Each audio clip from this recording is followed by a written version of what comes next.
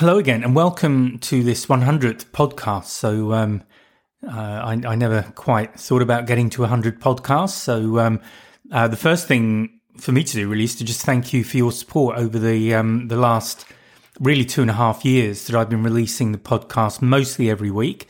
I did have a bit of a slowdown at the end of 2023 because I was working on another project. And I really do appreciate you spending the time to listen to me sharing my experiences, which is essentially what the podcast is. So my experiences with photography and with traveling, things that have helped me along the way, and also really tips for any of you who want to take the kind of photographs that I do. And I always regard that side of it as what I share with you and what I teach. If you use one of my training courses, what I teach is a starting point, and from there you can add your spin or spins on everything you do, and hopefully you'll be producing results that you like a lot better than mine. So that's the way I tend to view these things. So when I did start, it really started out, I guess, just to share that story, with talking to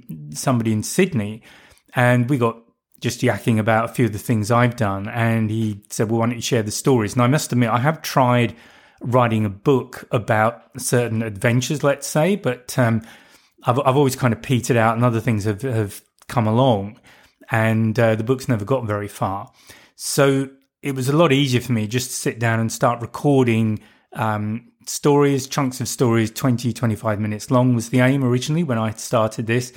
And if you haven't listened to the earliest podcasts, they're really about things like when I rode around Australia on my own on a motorbike. That took me 4.5 months, and I think that was 6 months after I got my motorcycle license. So I kind of let from a 125cc up to a 900, which was a bit of a step up, and actually literally because it was been a much bigger bike, and because I'm quite short, that was kind of entertaining at certain points. When I'd stop at traffic lights, I would always stop at the rut in the road caused by big trucks, if there was one, because that way I could get both my feet down comfortably, and I wasn't straining my ankle, desperate for the lights to change to green again so I could get moving. So that's really how it started. And I guess other adventures, if you haven't looked at the early ones and anything grabs your interest. So I guess the headliner ones are going down to the wreck of the Titanic. I did that in 2001 in a Russian submarine. I also went to Moscow in 1999 to fly a MiG-25. That was, we got up to around 80,000 feet, twice the speed of sound. So that was an interesting experience. I also did fly light aircraft in the UK and the US. I was getting my private pilot's license, and I've got a whole bunch of stories there, as you might imagine. So there is a couple of podcasts about that. And climbing Mount Kilimanjaro. So they're probably the highlights. I've probably forgotten something, but there you go. And I guess really to the point of sharing all of this, and one of the things that dawned on me probably later than I would have hoped. So if you are younger at this point, then maybe say in my 20s, I would have appreciated getting the kind of inspiration that I got in my early 30s. And that was essentially about just saying yes to things, because I'd always been, when I grew up, my family wasn't particularly well off. We lived in a council house that my father had rented since it was built in the 1950s, so before I was born. And both he and my mother worked, and I basically left school at 16 because my father was quite a lot older than me, and I left school in 1977 in the summer. I was 16. And my father retired in the January of 78 because he was then 65, and it was just a way of getting a bit more money coming into the home. So that's kind of where I started from, and as a result of that, I was always very practical about how I spent money. So if something wasn't going to deliver a useful return or something I was going to use every day, then I would tend not to use it. And basically what I learnt I mean, I've always worked hard and developed my career and all of these things. But what I learned when I got to my 30s was just to say yes to things, to say yes to just offers that came up or opportunities that came up. So one of those was flying, which was something I'd wanted to do for a long time, but I could see no particular purpose to it other than just having fun because my eyesight isn't perfect. So there were likely to be issues if I wanted to be a commercial pilot and if I'd wanted to go into the Air Force. So there are all these limitations. So I think the message, where I'm trying to get to with all of this, that I hope is useful, is if you are one of those people who tends to hold back a little bit, maybe think things through a lot, and maybe say no to things that perhaps deep down you would like to say yes to, then my suggestion to you is simply to say yes and see what happens. Because if it is something that deep down does, deep down, it might be that little child inside of you, the little child that wants adventures. And after all, this podcast is about travel and adventure photography. So if part of you wants to say yes, then just say yes. And I generally know when in fact, you will know when you've pushed the boundary because you'll get very frightened, which I've certainly had on a number of occasions now. And certainly there have been times when I've been out, maybe in the bush somewhere, in Africa somewhere or whatever, and I'm wondering what on earth I was thinking to get out there. But having said all of that, I've always enjoyed the experience, and looking back on it, those are the sort of experiences that, in my opinion, make life worthwhile. So there you go. I've got a bit philosophical, I suppose, which I hadn't intended to get when I started recording this.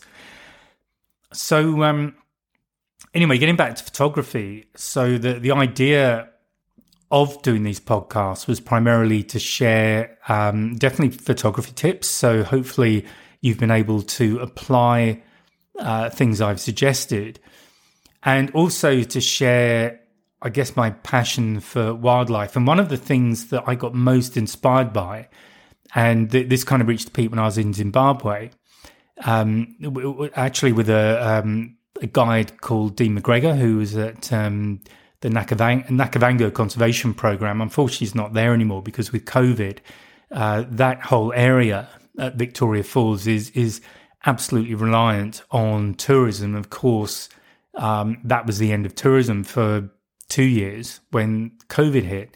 So as a result of that, a lot of people lost their jobs, and unfortunately Dean was one of them. But Dean, and a lot, this goes for a lot of the guides that I met as well, but Dean just had the kind of personality that I enjoy being around. Not everybody enjoyed it, but I did. And his knowledge was just extraordinary, in my opinion. The biggest thing for me is looking at the ground and reading the story. And what animals leave behind is called spoor, and I've spoken about this before, but it's basically footprints, it's dung, it's broken vegetation, anything that is left behind after the passage of an animal is defined as spoor.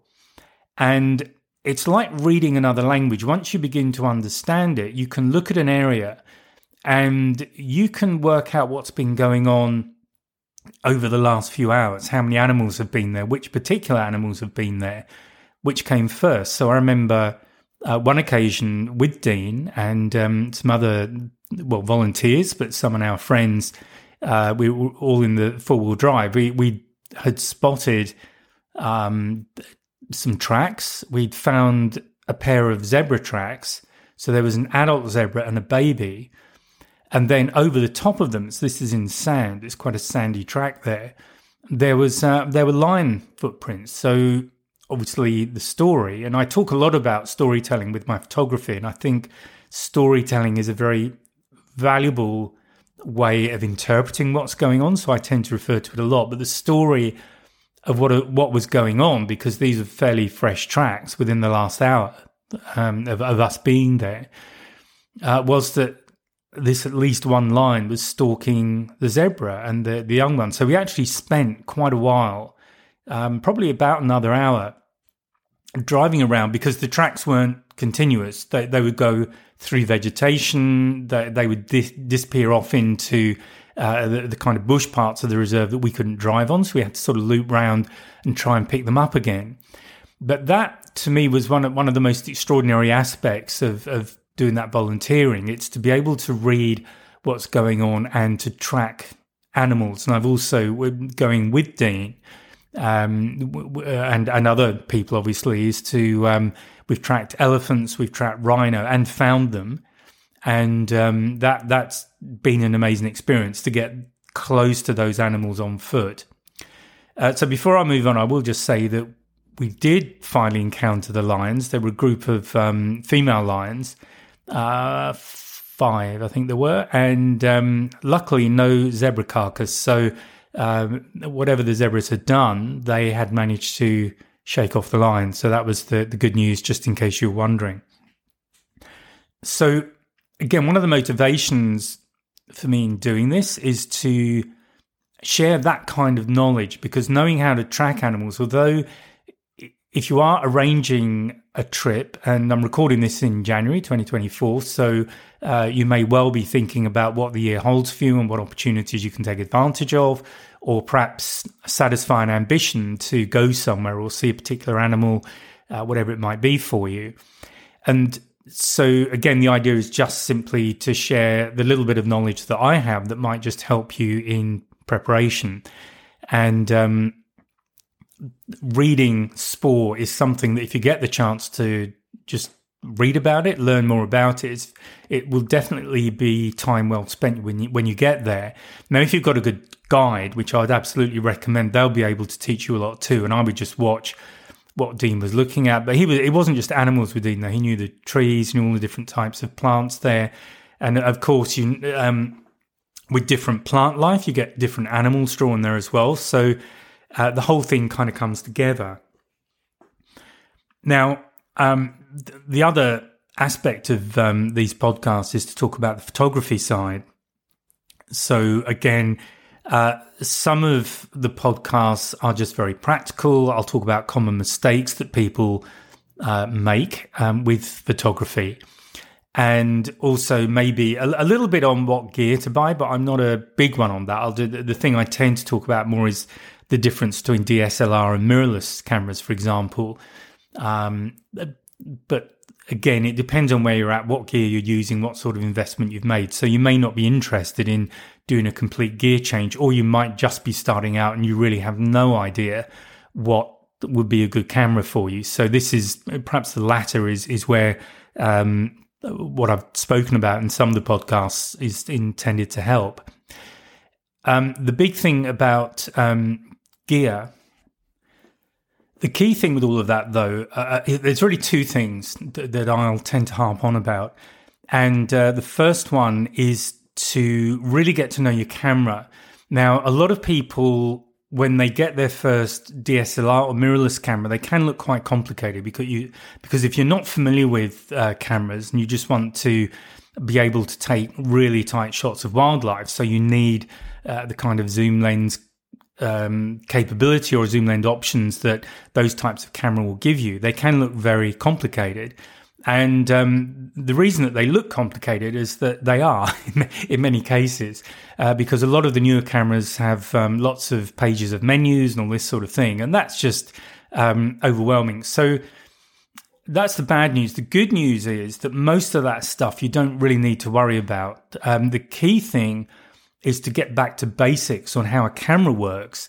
And that's where you get to the exposure triangle. And what all that is the relationship between shutter speed, aperture, which is how much light is coming in, so that'd be the F number, and ISO, or the sensitivity of the sensor in the camera. And once you understand that relationship, you open up the full creative potential of your gear. And once you start practicing and getting used to it, you'll be able to look at a photograph that somebody else has taken, and you'll have a fair idea of the kind of settings that they've used to get that result, which of course means that you can then get that same result yourself. So if you don't understand the exposure triangle, do please learn it, because it's it really is the difference between taking snapshots, which is what you're going to do in auto. You get lucky, you're going to get some setups where an animal will get in the right spot for you, or you'll get lined up correctly, or you'll be fast enough to get a shot. But they're very limited in what they can do. They're going to look pretty much the same, and you can't really add your own spin on them. And what I mean by that is things like depth of field, it's lighting, it's mood on the image. Now, some of this is also relates to what you do in post-processing. And these days with digital photography, post-processing is almost as important as taking the image in the first place. So that might be a little bit of a controversial statement to make, but it is something I believe. But the first thing to do with your camera is to make sure you understand how to get the most from it. So do spend some time learning how the exposure triangle works, that relationship between aperture, shutter speed and sensitivity. There's stuff on YouTube. I run a training course as well, which will tell you all of that and give you practical exercises that you can use, because the next thing is to start taking photographs and experiment with those settings so that you really start to instinctively understand what's going to happen when you change your aperture one way or another. You'll know what the impact is on shutter speed, on the exposure, all those kind of things. So if you don't understand your camera that well, I absolutely recommend that you do invest the time, possibly money, but things are available for free and that might be enough for you. But really understand that. And then the second thing to do with the camera itself is to just take photographs of things as much as possible. And you might be lucky enough to have wildlife around. So we had squirrels around. I mean, I'm lucky. I live in the country in southwest France. So we've just had squirrels around in the autumn collecting nuts. I get deer at the end of the garden grazing. There's not so much this time of year, but we do get deer. I had hares coming into the garden. I even found some bats. I was closing the shutters on my front door to go away for a few days, and I hadn't realised 2 bats were having a sleep up there. So I disturbed one of them, and then the other one flew off when I'd moved the car out of the gates to close everything up. I also, I've got a small shed at the back where I usually keep my wheelbarrow, and I realised a little field mouse was trying to raise a family there. So I'm quite happy for them to be there. So I'm lucky that there are animals around if I apply myself. But the one type of animal that will be everywhere is birds. So if you don't have access to the countryside, you don't have access to animal. I mean, it could be your pet.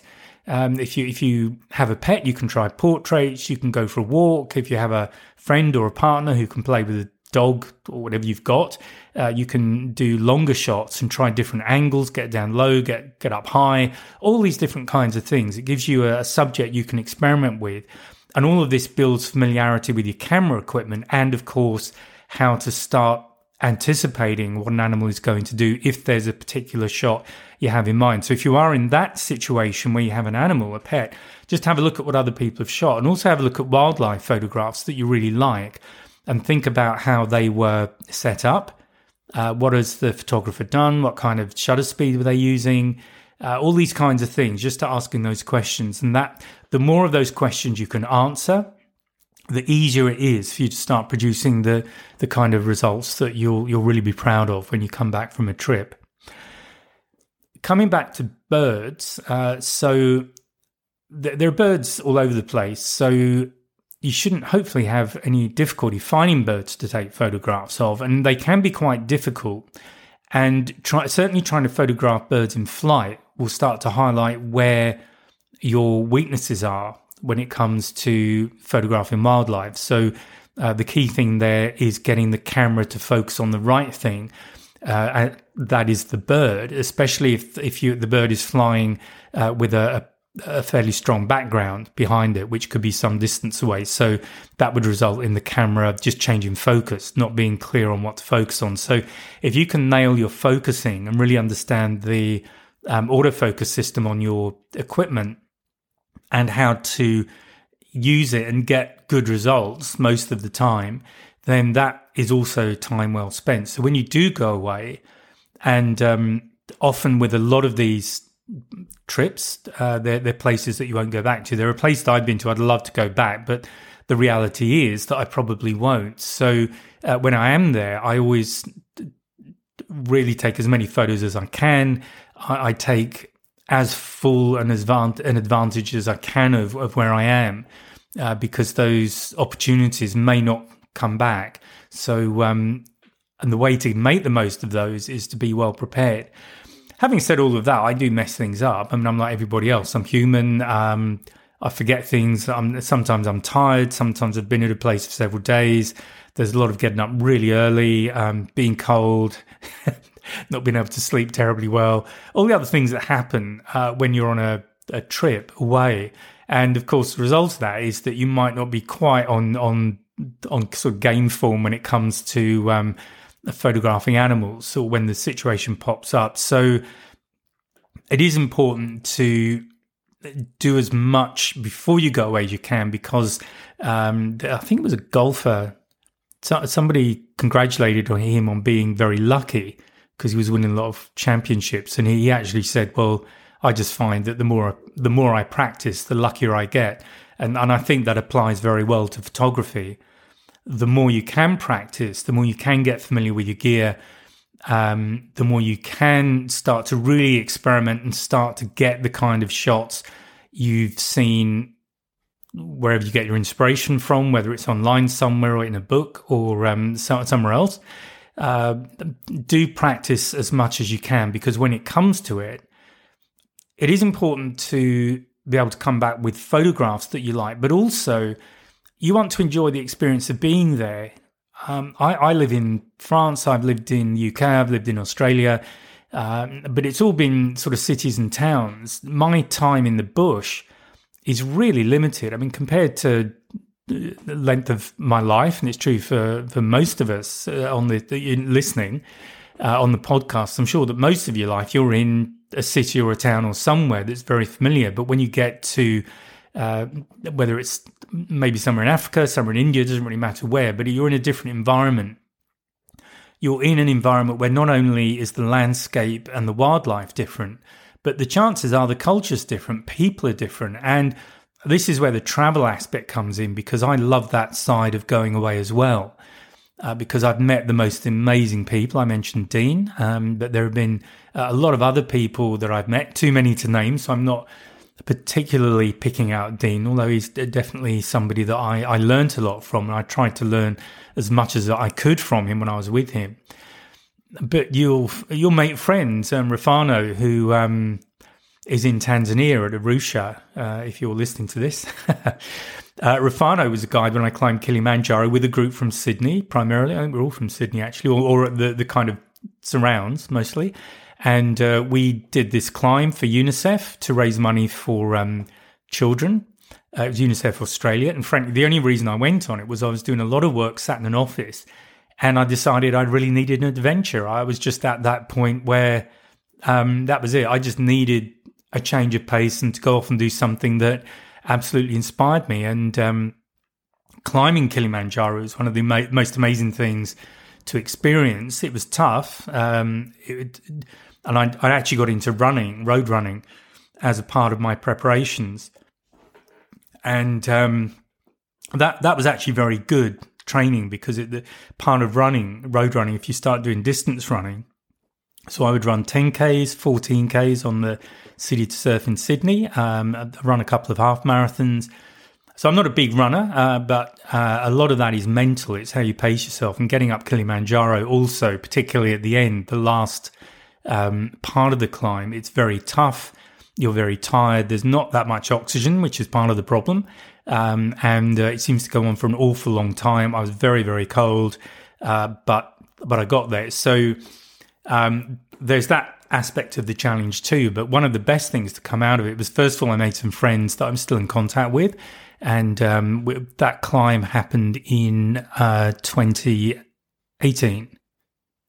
2018. Yeah, I think that's right. Oh, 2017. It's one of those. It'll be in the, I did a couple of podcasts about Kilimanjaro. So part of it was preparation, part of it was the climb. but the other thing was I really got on very well with one of our guides, Rafano, and when I was in Africa for a few months at the end of 2019 and then up to March 2020, so when COVID hit, I had a sort of clear area. I had about a week where I had nothing on particularly, and that included Christmas Day. And I had contacted Rafano. I went and stayed with him at his home in Arusha for a few days over Christmas. I think it was 2 or 3 days. And it was just really nice. It was great to just meet his friends, the people in that area, and just see his house, which he designed and built himself. But you get these experiences. And so to me, although the idea of the podcast was to share experiences, give tips, and hopefully help you to have a better experience when you go, one of the reasons I do emphasize practice with the camera is so that you're not really thinking so much about what you're doing on the camera. You're looking at the animal, you're getting your shots, you know what you want, you're having that experience of creating art, which is what we do as photographers. We are artists, after all. But you also can fully enjoy being where you are. And it's a good, probably the last thing to leave you with on this particular podcast is when you are away, when you're traveling, do take time to put the camera down every now and again and just be where you are. And one of my friends that I know through whale watching, Jonas, who used to also helped me organise. I did a couple of photography trips, photographing humpback whales in Sydney. But he would be on the boats pretty much every day doing the photography.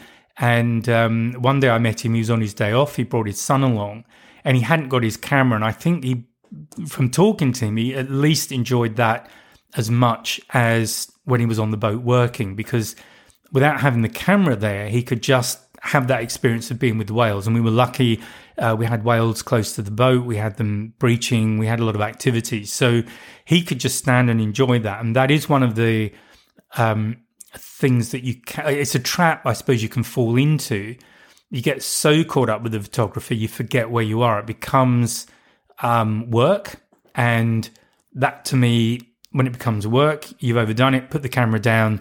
Just enjoy, maybe spend the next 10 minutes or half an hour, whatever it is for you, and enjoy where you are. So I'm going to stop rabbiting. To be honest, I've been thinking about this podcast for several days because 100 is a big milestone, and I wanted it to be something special. I don't know if it is in the end. It was the best I could come up with, but I thought just sharing perhaps a little bit of what this was all about and why I started it 3 years ago was perhaps a different podcast to the other things I've been doing. So I guess to just sign off, I hope you have been enjoying them. I hope you've enjoyed this one. Thank you again for supporting me and helping me get to 100. I think I'm at over 11,000 downloads anyway at this point. So that's, to me, a huge number. So I never imagined that I would get the kind of following that I have, and it seems to be growing, which is also good. So thank you for that. Do please share with anyone who you think might have an interest in any of this stuff. And please check out my website. That's the other thing, because I do have art for sale. I change that periodically. As I've already mentioned, I've got a couple of photography courses you can take. There is a membership if you want to support me. It might just be the cost of a cup of coffee every month.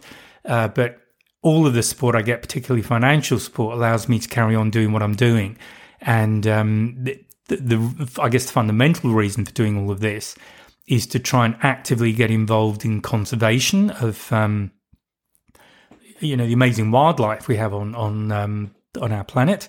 And unfortunately, it's occupying a smaller and smaller part of the animal kingdom. The largest part of the animal kingdom these days are the animals that we eat. So, and some of those statistics can be quite shocking. But so that's what I'm trying to do, is keep those animals so that future generations can enjoy them as well, and also help to support the local communities, because once local communities get behind looking after the animals, then things work an awful lot better.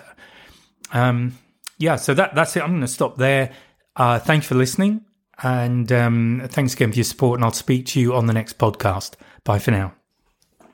Just before I go, I wanted to let you know that there's a couple of ways you can support me if you feel so inclined. With the podcast, Buzzsprout, which is the platform I use for all of my podcasts, they have a subscription model. So if you feel that you would like to subscribe, a few dollars, a few euros, whatever, to the podcast, that would be much appreciated.